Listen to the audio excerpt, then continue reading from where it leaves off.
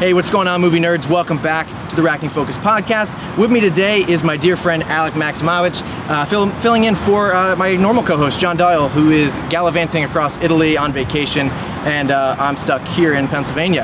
Alec is a filmmaker, musician, writer based in the Philly region. Alec, thanks so much for being here today with me. Yeah, of course. Thanks for having me. Awesome, man. Well, I'm glad you're here. We're at the AMC in Plymouth Meeting, Pennsylvania, to see the 9th film from esteemed director Quentin Tarantino, Once Upon a Time in Hollywood, starring Leonardo DiCaprio, Brad Pitt, Margot Robbie, and a slew of other amazing actors. Alec, I need to know off the top of your head, what is your favorite Tarantino film to date, and what are you looking forward to most about this movie? So my favorite Tarantino film to date is probably Hateful Eight, and I know that's an unpopular opinion. Interesting. But I really liked it. Yeah. I thought it was amazing. So that's where I'm at. Yeah, cool. For this one, it just seems fun. It seems like he kind of sat back, wrote a love letter to Hollywood. You know, I'm excited just for the fun of it. I'm excited. You really can't go wrong with any Tarantino film. Hateful Eight is incredibly well made as well. So I'm excited to see what he does with some potential alternate history like he did in Inglourious Basterds, and I'm overall just excited to get some more Tarantino-esque dialogue, because it's just so much fun to listen to. So without further ado, let's go into the theater. Listeners, we'll be right back in just a second to talk about Once Upon a Time in Hollywood.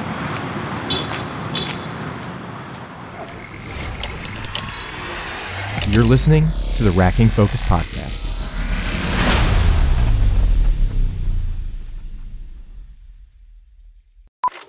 To my right is Bounty Law series lead and Jake Cahill himself, Rick Dalton. And to my left is Rick's stunt double, Cliff Booth. So, Rick, explain to the audience exactly what it is a stunt double does. Actors are required to do a lot of dangerous stuff.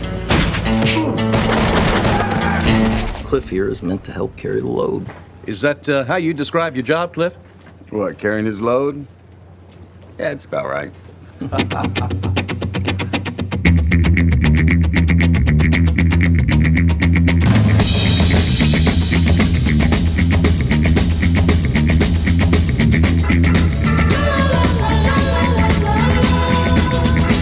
My hands are registered as lethal weapons. We get into a fight, I accidentally kill you. I go to jail.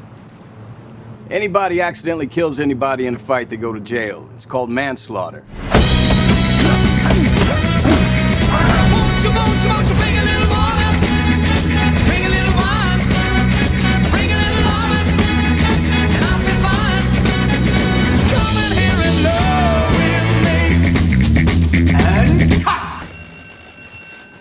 That was the best acting I've ever seen in my whole life.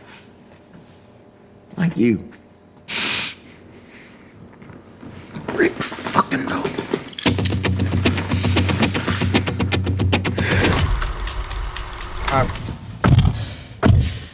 All right, your first time on a podcast. Have you been on a podcast? No. First I've time been on on a radio show once. But not a that's a little bit bigger than this, I guess. It was Considering college radio. well, probably still bigger than this. We don't have too many listeners still, so maybe I listen. Maybe I know you listen. I appreciate that. What'd you think? So I can't stop smiling. I loved it. I loved it. Yeah, I loved it. Dude, he goes from 0 to 60 so fast. So fast. Just so fast. Yeah. Okay, so for those of you listening, there are spoilers coming. You will find out who dies, who doesn't die. If Brandy the dog lives, she does. Thank God. I was going to be pissed if they killed the dog. It's like, you can't kill the dog. I was like, no. But then it was fine. They were teasing so hard, man. Yeah. Dude, it's hot already. Yes. Want to crack a window or something? Yeah, we can. I think we should, because I think I'm just gonna... Whatever, cool, we're gonna do that. Cool. Because I'm gonna die in here, I think. It's fine. Can't do this. It's not loud out here, we're good. No, it's not that bad. It was the most callback to Pulp Fiction, I feel. Like, with the jokes, with the timing, with the actual cinematic pacing. He loved it. Yeah, he just can't escape these westerns. So he's done 3 westerns in a row, right? You would classify this as a western, right? Yeah. Like it was like he wanted to make 3 different movies and just kind of made one, but did it really well. Right. There's definitely genre blending. In this, it was it was like a modern day Western set in the 60s. 69, yeah. Yeah, so it's kind of weird. And definitely alternate history because obviously in real life, Manson sends those people to actually kill Tate and all those, and they all die in an awfully gruesome way. Right. So the biggest thing that what I picked up on the most in this film that Tarantino does so stinking well is just hypes you up with suspense. Yeah. And then either he'll actually do it, right, or he'll just completely go the opposite direction with it, which he kind of did in this. So. Right. But he seeds everything so well, and he seeds the fake things so well. Yeah. That, like, you really don't know what is going to pay off in the end or what's not, you know? And I didn't know when it was coming either. Right. You know, it just kind of happens. Right. I mean, I leaned over to you, and I was just like, it's gonna hit so fast. Like, it's just going to come so fast. When you're on acid, drunk in the middle of the night. Dude, he just had this big pot of this concoction of just bad scenario, and he just kept like taking it a little bit higher, and it wouldn't even have been that bad if Cliff's character, if Cliff didn't meet Tex at some point, right? Like that whole scenario, if that didn't happen, the tension would have been drastically less. Yes. I thought it was kind of weird that Tex didn't recognize him when they walked in. Did you find that strange at all? No, not really. All right, wasn't sure. Maybe that was just me at that point, it was so much later, and like we watched that as a close to 3-hour movie. Right. But for them, that was one random day on a ranch. Oh, fair enough. Yeah, fair enough. Just some random guy. Half a year before, and he didn't. Oh, you're right. And there was the time jump. There was the time jump, and he didn't see Tex come back. Oh, I forgot about that. So Tex really only saw him the one time, really quickly once, and it was some guy months ago. Right. And they're all clearly like drugged up. They don't even remember that's their favorite star. Like, fair point. So I think the suspension of disbelief worked for me. Like, I like that he remembered, you know. Right. But. Right. Yeah, okay, that makes sense. Because I forgot about the time jump that happened. And the fact that we're with Cliff the whole time. But anyway. Yeah, man. I love Leo and Brad together. So I good. did not know that the pairing was going to be so strong, but the chemistry with them. Yeah. This was like a weird, for some reason I didn't expect like a buddy comedy. No. Out of this. Not at all. Like, as good as it was. I thought there was going to be way more tension between those two characters. Yeah. Where literally the relief came when they would come together. Right. Yeah, exactly. Dude, I could watch them all day. Oh, I know. I could watch them all day. So here's hoping that they get another film together. That would be amazing. Did Tarantino say this was his last film? I feel like he always says, like... Yeah, you never know. This is the last movie from Quentin Tarantino, and then he goes and makes another banger, right? So, how does this rank? You said Hateful Eight is your favorite.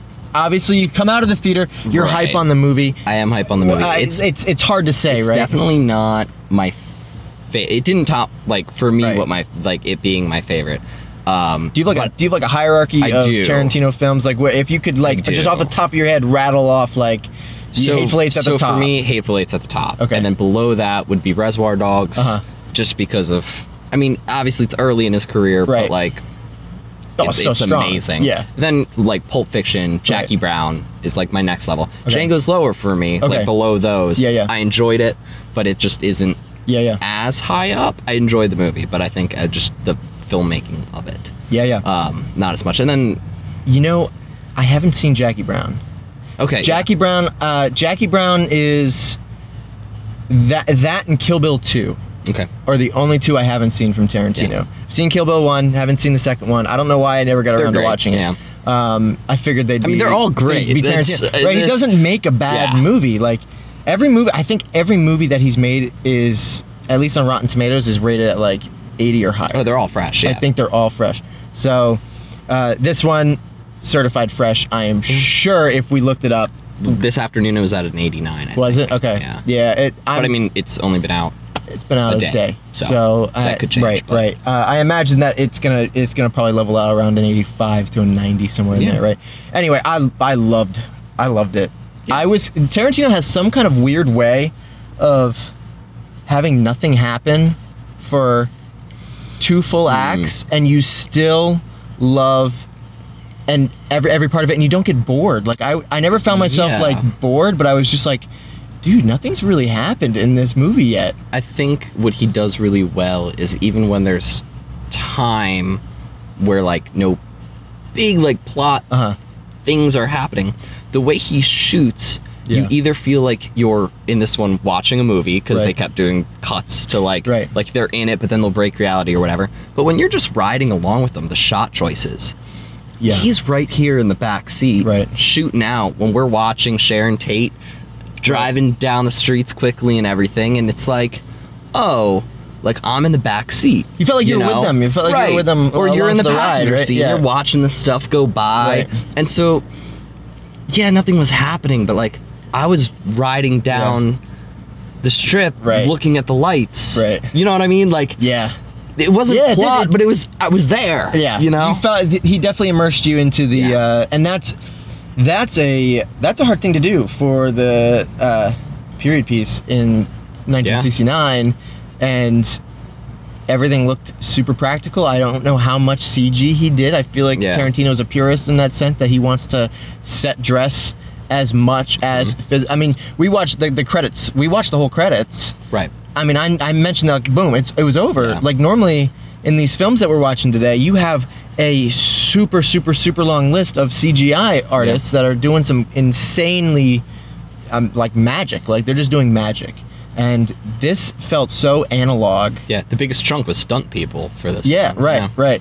And just absolutely insane. So I don't know how much of Hollywood or wherever they were shooting he set dressed and production design did.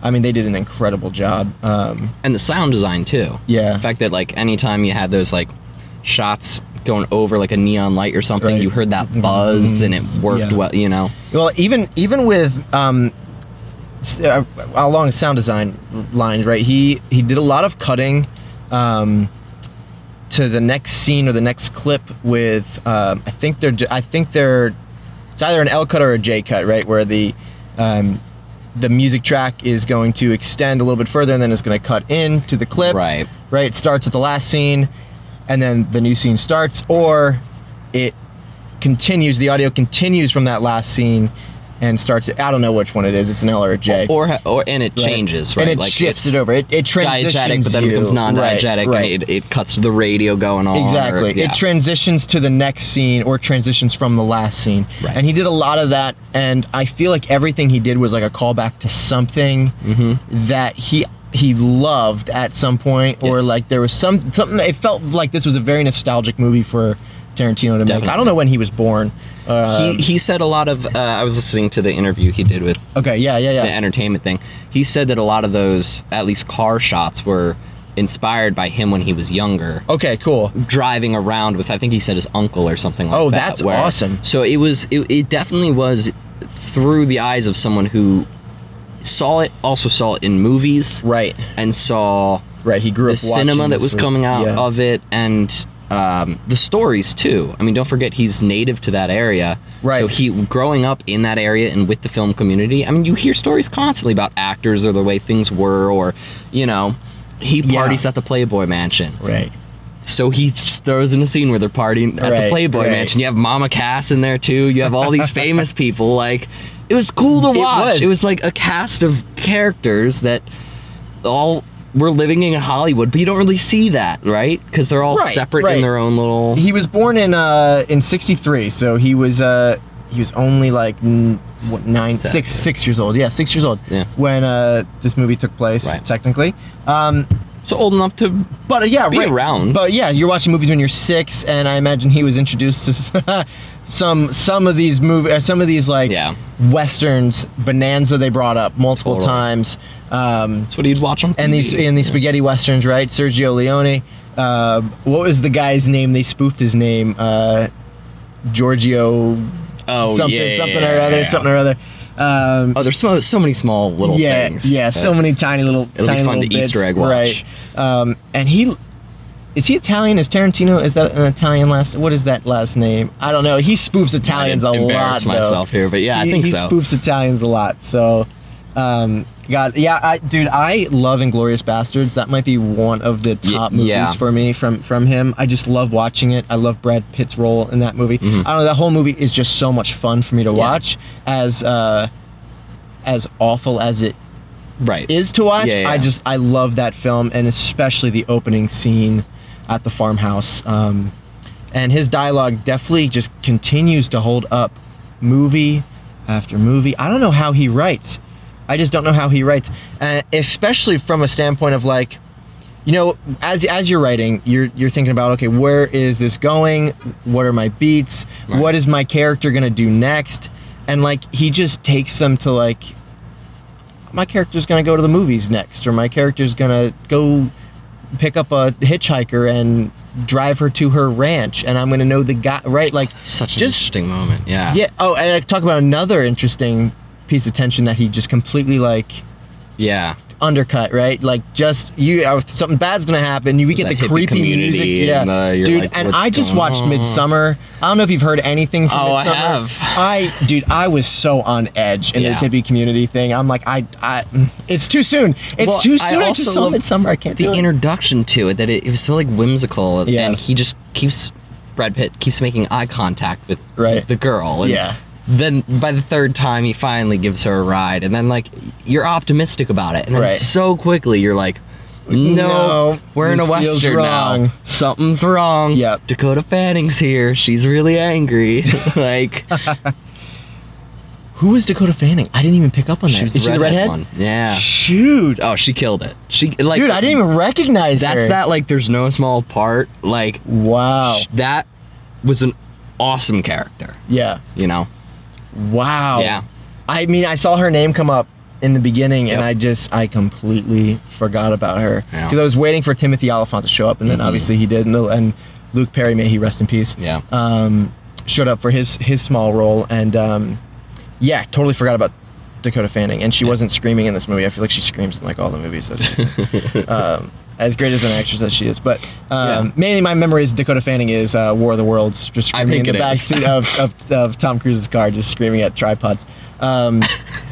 Anyway, goodness gracious. Yeah, man, and dude, I'm just blown away with the production design on this film. Oh yeah. Another big thing that I loved was just like the payoff at the end of Rick Dalton finally getting the in with Tate and Polanski, and it took killing 3 hippies to get invited with the flamethrower, dude. My gosh, he walked out of that shed with the flamethrower, and that was incredible. Great payoff moment. Great payoff. And did you expect, like, I mean, you watch Tarantino films, and you know what's coming in the end of like all of these movies. Like, I don't think there's is there a single movie where the end doesn't end in a lot of bloodshed? No. Every film, right? And I think he nodded to that with the Shakespeare jokes in this one. For sure. Like, it's gotta end it's a Shakespeare. Yeah, it's a tragic ending. But you didn't know how. Right, you never know. You didn't know how it was going to turn out tragically. Like, we know how it actually did in real life. Right. Now we have these new characters, and we're on the show. And like... Yeah, and that's the thing, is you're questioning the entire time. Yeah. Is it going to end with everyone dying? Is it going to end with only, like, 2 out of 3 of the good guys dying and a few of the bad? Like, what is the ratio going to be? And obviously none of the good guys died, which I feel like is very, very, very different than normal. Yes. I expected 2 of 3 to go. Right. And something to happen. In reality, 3 people died. That's a low kill count for Tarantino. That's a very low kill count. It's extremely low. And not even in, like, I expect, okay, I guess if you're going to count in the actual movies in the movie. Right. Do we count a higher number? No. We don't count those dead people? They're nobodies? Because they're not, it's not real life. I think because we're living in the world of these actors, in the real world, they get up and say, right.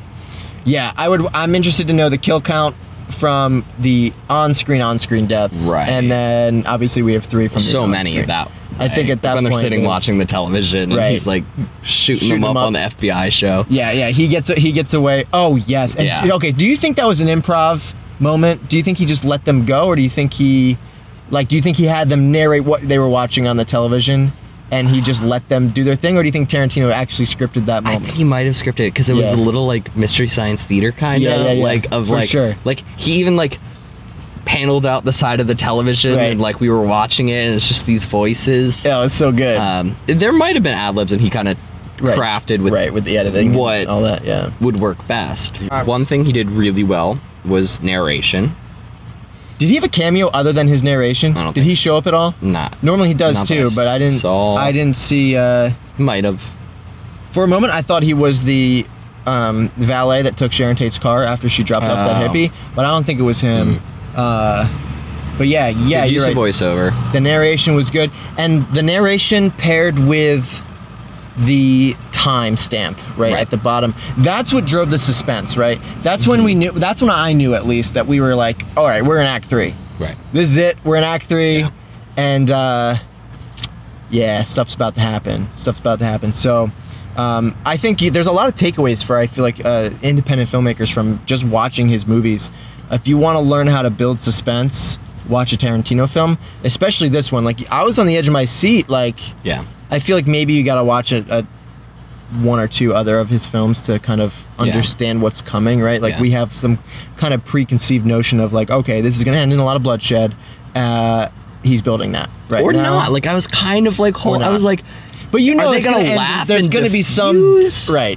You know, who knows?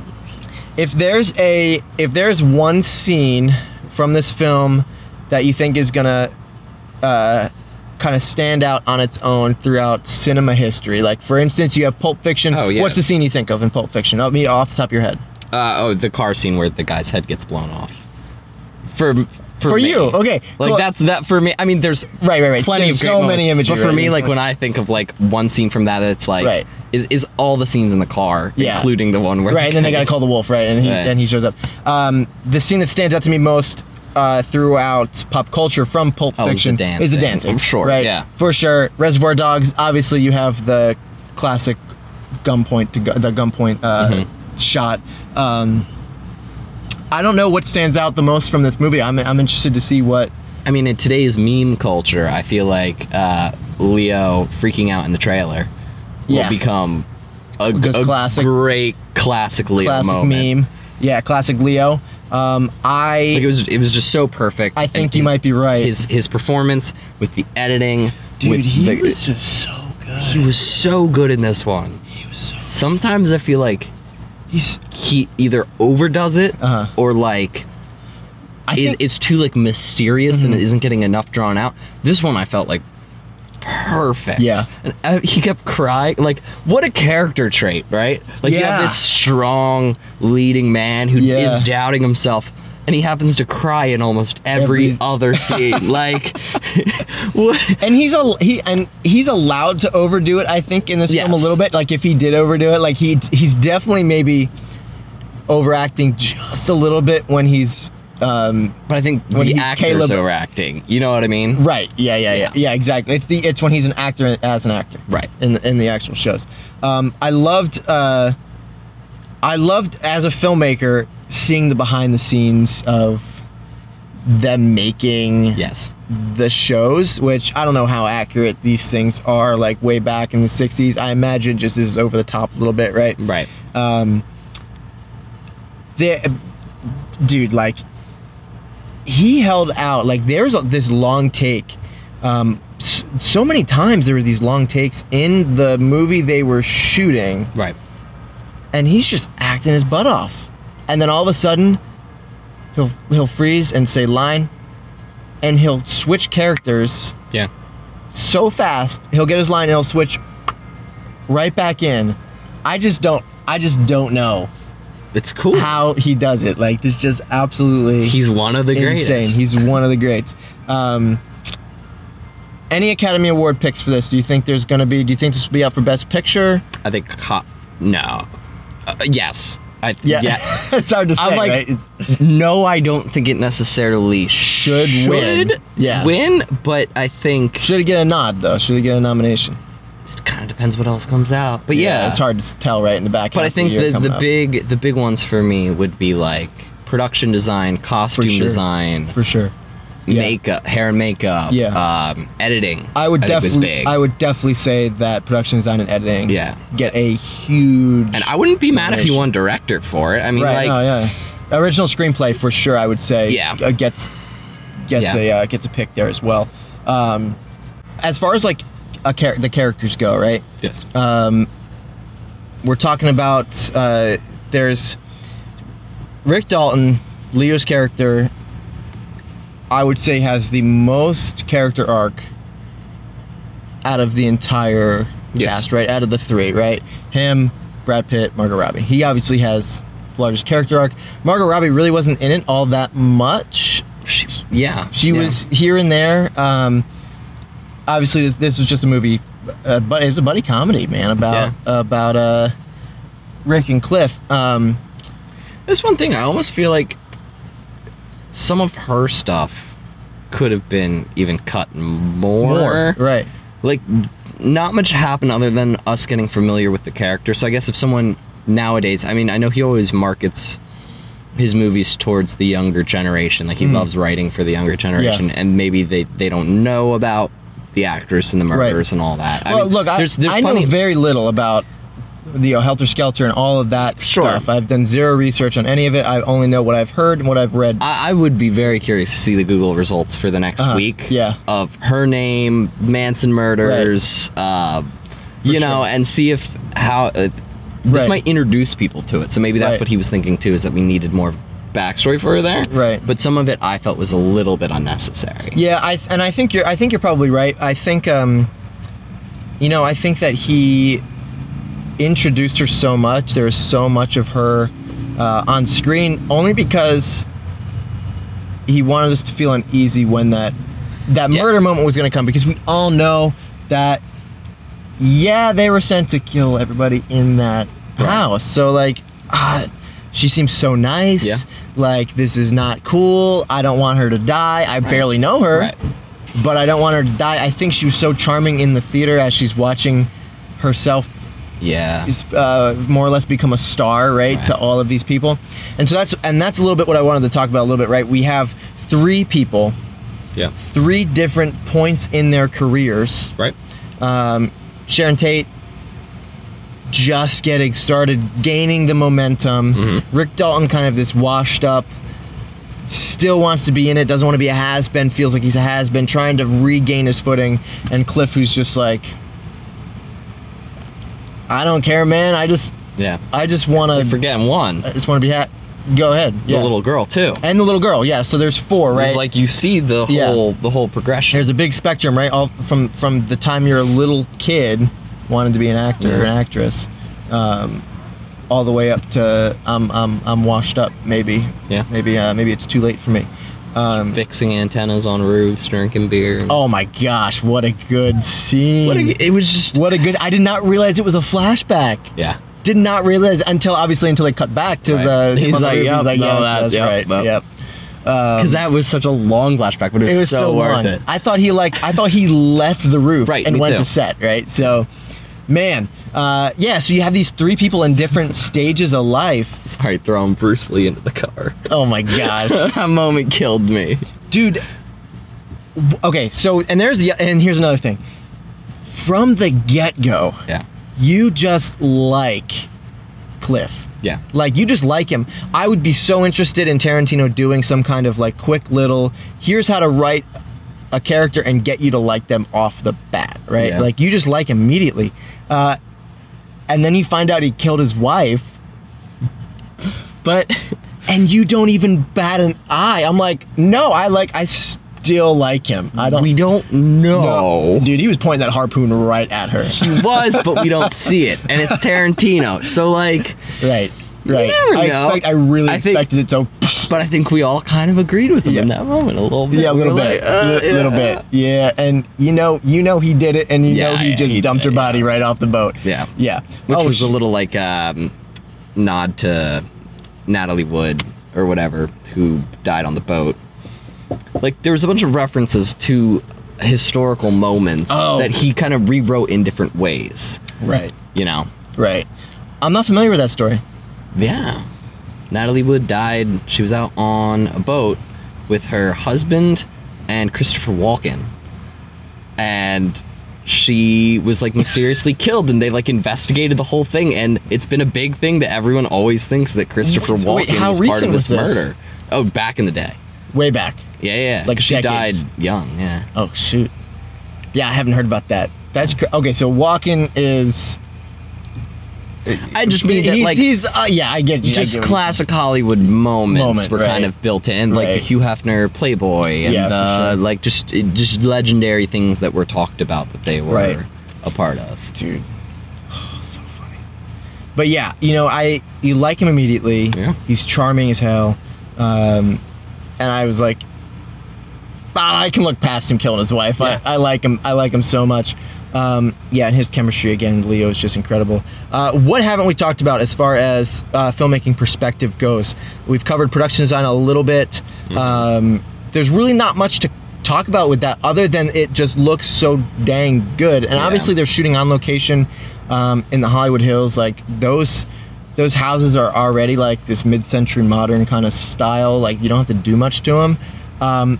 Biggest question I have is how the heck did they get all those posters home from Italy? Suspension of disbelief. I don't know. He just kept coming in with these posters. I was like, how did you fit this in your... Overnight FedEx, man. Jeez Louise. Yeah, dude. What else? Just the script in general. His writing is so dang strong, man. It was it reminded me, especially the scene on the ranch with all the crazy young people, the hippies.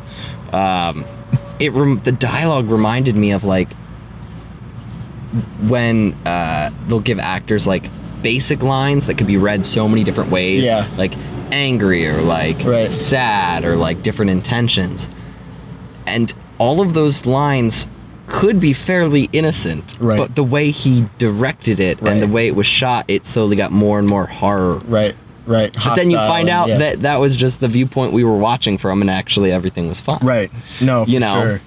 Yeah. Well, fine. I mean, fine. Yeah, he's still sending people to to murder stars and people up in the Hollywood Hills. Yeah, and Manson's in it for a brief minute. Yeah. Brief minute. I expected much more from him going into the movie. This was really just, they hardly touched anything with Manson other than that. It literally was one of those like where you're watching the side story, but then in this one it was a fairy tale and it happened to be a different way that it ended, you know? Yeah, no, absolutely. Yeah, you're hearing about, obviously Manson takes over the media coverage in the news, right? This is just what two actors happen to have happen in their life. Yeah. And if reporters got a hold of this story, it would just be 3 hippies broke in and started... One burned with a... Yeah, with a flamethrower. Flamethrower, 14 in McCluskey, right? Oh my gosh. Oh my gosh. Dude, he kept banging her head into... Oh my God. Even somehow he makes this gruesome violence so funny. Yeah, well, I mean, I think we weren't allowed to have any tension because all the tension was broken. You know what I mean? Right. He builds it up, and then all of a sudden it's just... The laughing. Brad Pitt starts laughing. Pointing the finger gun. Oh, God. So good. Oh, God, and he's high off of his acid-dipped cigarette. Yep. Oh, my gosh. Yeah, but there's something funny about a dog going for a guy's crotch. Yeah. You know, a continuous just face bash. If I say that 5 times fast, it face can't. Bash. Yeah. Face bash. And that was one of the two, is how it would get really gruesome or really intense, and then it would break a little bit. Yeah, right. It was fine. Right. I mean, the girl coming out, dude, he threw that can so hard in her face. That was sound design too. Yeah. That was just like, boom. Yeah, you could feel the impact. That's what you felt. You felt the impact. She came out of the place like waving her arms, like just going nuts, which felt super old cinema, like just that's just how they directed people to. Yeah. They just told go crazy, wave your arms around, shake, whatever. Man, dude, this whole film.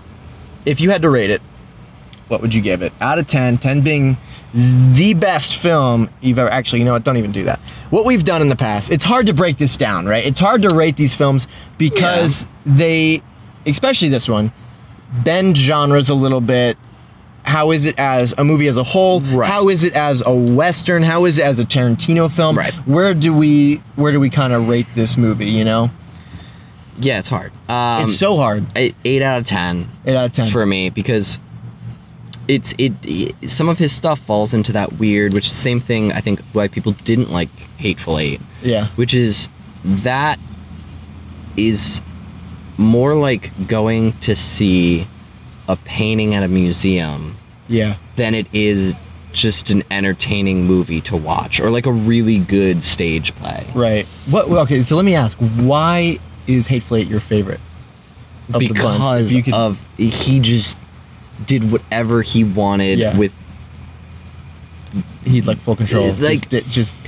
Yeah, it was really, to me, felt like a piece of art more than a movie. Where I think this kind of brought those movie elements back in. It almost reminded me a little bit of the Nice Guys or whatever, like that. Sure. Right? Yeah. And so it was still entertaining, but it took its time, and so it's.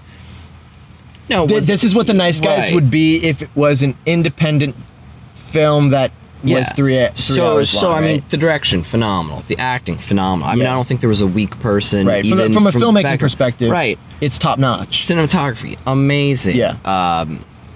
Obviously, we talked about production design, hair and makeup, awesome. Editing, Everything. I think, was on point. Like it changed depending on what we were looking at. It referenced different old cinema. They recreated old cinema really well. Yeah. My only gripes with it would be pacing, which is always weird. I think it was good. Pacing's always weird in Tarantino's flicks, right? Yeah, like it's kind of one of those, like, as a Tarantino film, it's a 10 out of 10. Yeah, right. Right? But like as a, how likely am I to buy it and watch it a billion times over? Right. You know, how likely do I think it's going to stand up in the award seasons? You know. Yeah. Yeah, it's hard to say, right? Over time, this may age really well. Yeah. Or it may not. Yeah. You know. Yeah, I think I would probably agree with you. Pacing is definitely it's always weird, right? It's always weird in Tarantino's movies. That's why he plays with time so much and just does whatever he wants, right? And he doesn't care, ultimately. No. He would say, I don't care what you think. It's my movie. I made it the way I want to make it. And, you know, it's exactly how long it needs to be. But yeah, like and that's totally fair. I mean, totally no fair. one. This is a movie that I would really enjoy to just have on the background. Yeah. Like TV. I'm working at my computer. It's on the TV behind me, and I can listen to it. And I can turn around and I can watch a scene when I know the scene is on that I like, and I'm like, I'm gonna watch this scene. I'm gonna watch Brad Pitt laugh at a bunch of hippies, and then I'm gonna go back to work. And then I hear him. You know, it's that sort of thing. A lot of great one-liners. A lot of great. Just so many great moments. But yeah, you're right. It's as far as Tarantino movie goes, like it's top notch, man. Like it's exactly what you would expect. Yeah, his film. I mean, his quality of filmmaking through and through is always just spectacular. I really want to watch some behind the scenes and see what he does on set. I would love to hear some interviews from him. Would love to I just want to see more of what he's planning. Little Easter egg. There is a mid-credit. If you haven't seen the film yet, I don't know why the hell you're listening to this. But if you haven't, there is a mid-credit scene, so stay put for that. And the Big Apple, Red Apple, what was it? Yeah, Red Apple. Cigarettes, yeah. Those cigarettes pop up in multiple films of his. So they were smoking them in Pulp Fiction, I believe Reservoir Dogs. So that's a little nod to super cool. Some of his other films too. But yeah, I would give this likewise about 8. No, I would even reach for a 9. Well, yeah, if I had to give it a percentage, I'd probably give it like an 85 to an 87%. Yeah, so like I mean, I'm between that 8 and 9. Yeah. What? And that could change. We just walked out of the theater. It's so hard, right? You know, it's so hard because you're hype on the movie. You want to give it higher maybe than it deserves, or maybe you're giving it too low. Because you know you're hyping, you're compensating. I mean, you know me, I know and you know what my favorite movies are and such, and so I it's the same way you could show someone 10 Picasso paintings and they'll gravitate towards one more or the other more. Right. And it's not down to this brush stroke was a little too technique, hard. It's just what is preference. Right. It's and so, preference. to me, this is a solid B+. It's a great movie. I would watch it again. Yeah. I would definitely, if I go out to the bar and someone's like, oh, is it good? I'm going to be like, yes. Yeah, go see it. Yeah, right. For sure. So. For sure. And that's the win, I think, for me, is it's good. Yeah. You know? Does this movie make you want to make movies? Yes. Yeah.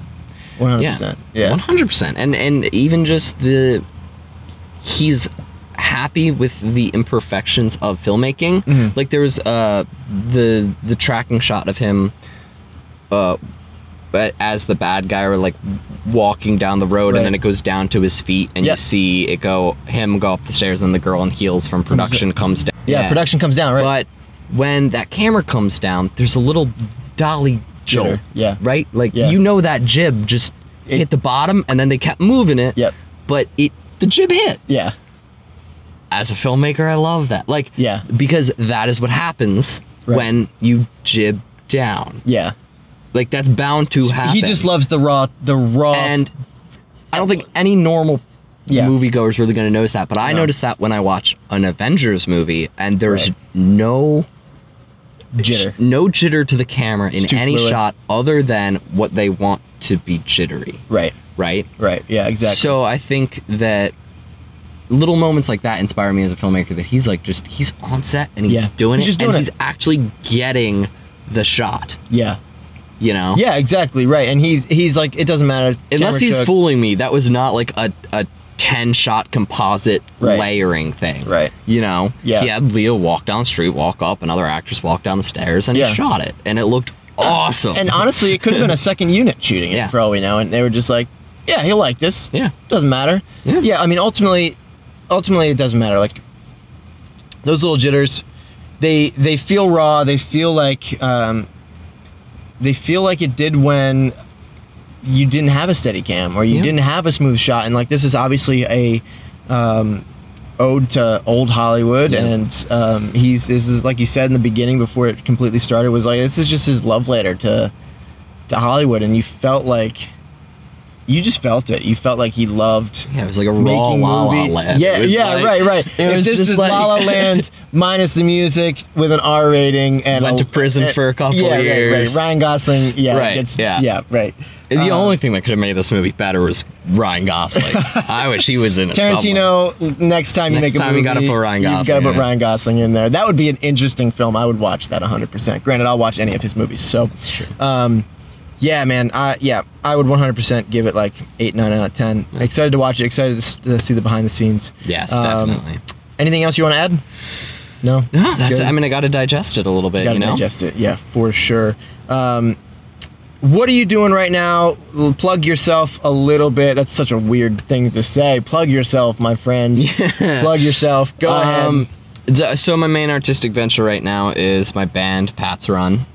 You're supporting. I decided to rep. I love it. Yeah. So we're working on our second album right now. Nice. So that's super exciting. You in the writing phase? Yeah, straight up writing phase. Nice.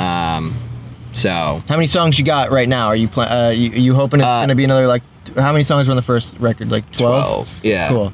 I mean, we have more than enough already. Okay, cool. But when we go into the studio, we narrow it down. Some stuff works, some stuff doesn't. We have some left over from the last time that might make it on the second one. So when are you planning on recording? Probably still like another year out. Okay, cool. It's going to be a while because we have to kind of build them up. Then we want to gig them for a little bit to see what works and what changes. Yeah, good idea. And then we'll go into the studio. Sweet, man. Where can people find you online? We are on Instagram and Facebook and Twitter. Cool. And then what are the handles for? Pat's Run Band on all of them. All of them. Yeah. At Pat's Run Band. Pat's Run Band. And then obviously our music is on Apple Music, Spotify, Amazon Music, YouTube Music. It's Sick. All of the platforms. All of them. You're everywhere. Yep. All over the place. Where can they find you personally on Instagram? Geek 108. At Geek 108. No under. Nothing like that. Geek 108. Geek 108. It's a Lost reference. Love that J.J. Abrams stuff. Oh, JJ. So, excited for Star Wars later this year? Very excited for Star Wars. Very excited. And you liked The Last Jedi, right? You were... This isn't to have everybody. This is a loaded question on the podcast. Did you like The Last Jedi? This is a divisive. Its own film, yes, but I understand why people were qualms, right? mad that it ruined the plan for the trilogy. Yeah, understand. So now we're in damage control mode instead of glory mode. Yeah. For this one. You know what I mean? Yeah. JJ had to change things. Yeah. Because him and Lucas planned it out, and they changed it. Right. And so now he either has to change stuff back or fix it. Yeah. Or keep going with it, but it seems like he's like, you know what? Emperor. So we'll see, you know? I don't know. He's like, I got an ace in the pocket. Yeah. We're He's just like gonna play sheep. Yeah. So, yeah, I'm excited for it. Should be good. We're gonna have you back pretty soon, I think. Sweet. Should be a good anytime. time. Love it. Should be a good time. Thanks for having me. Yeah, thanks for being here, man. You can find the Racking Focus Podcast on Twitter at PodFocus, Instagram at Racking Focus Podcast, and you can email us movie suggestions, email us your short films. We'd love to review those. You can find us, you can email us at rackingfocuspod@gmail.com. Other than that, next movie we're gonna see is, I think, the ridiculous Hobbs and Shaw. The Rock, Jason Statham, fighting Idris Elba. It should be I don't even know, a ridiculously good time. So you may be back for that. Yep. We may be doing a little bit of a round table of just discussion for Hobbs and Shaw, because those movies are insane. So excited for that. Well, thank you, my friends. Thank you. Thanks for being here. Yeah, we'll have hot. you soon. It is hot. Let's get the AC heck going. out of this car. Awesome. We'll catch you next time. Bye. Thanks for listening to the Racking Focus Podcast.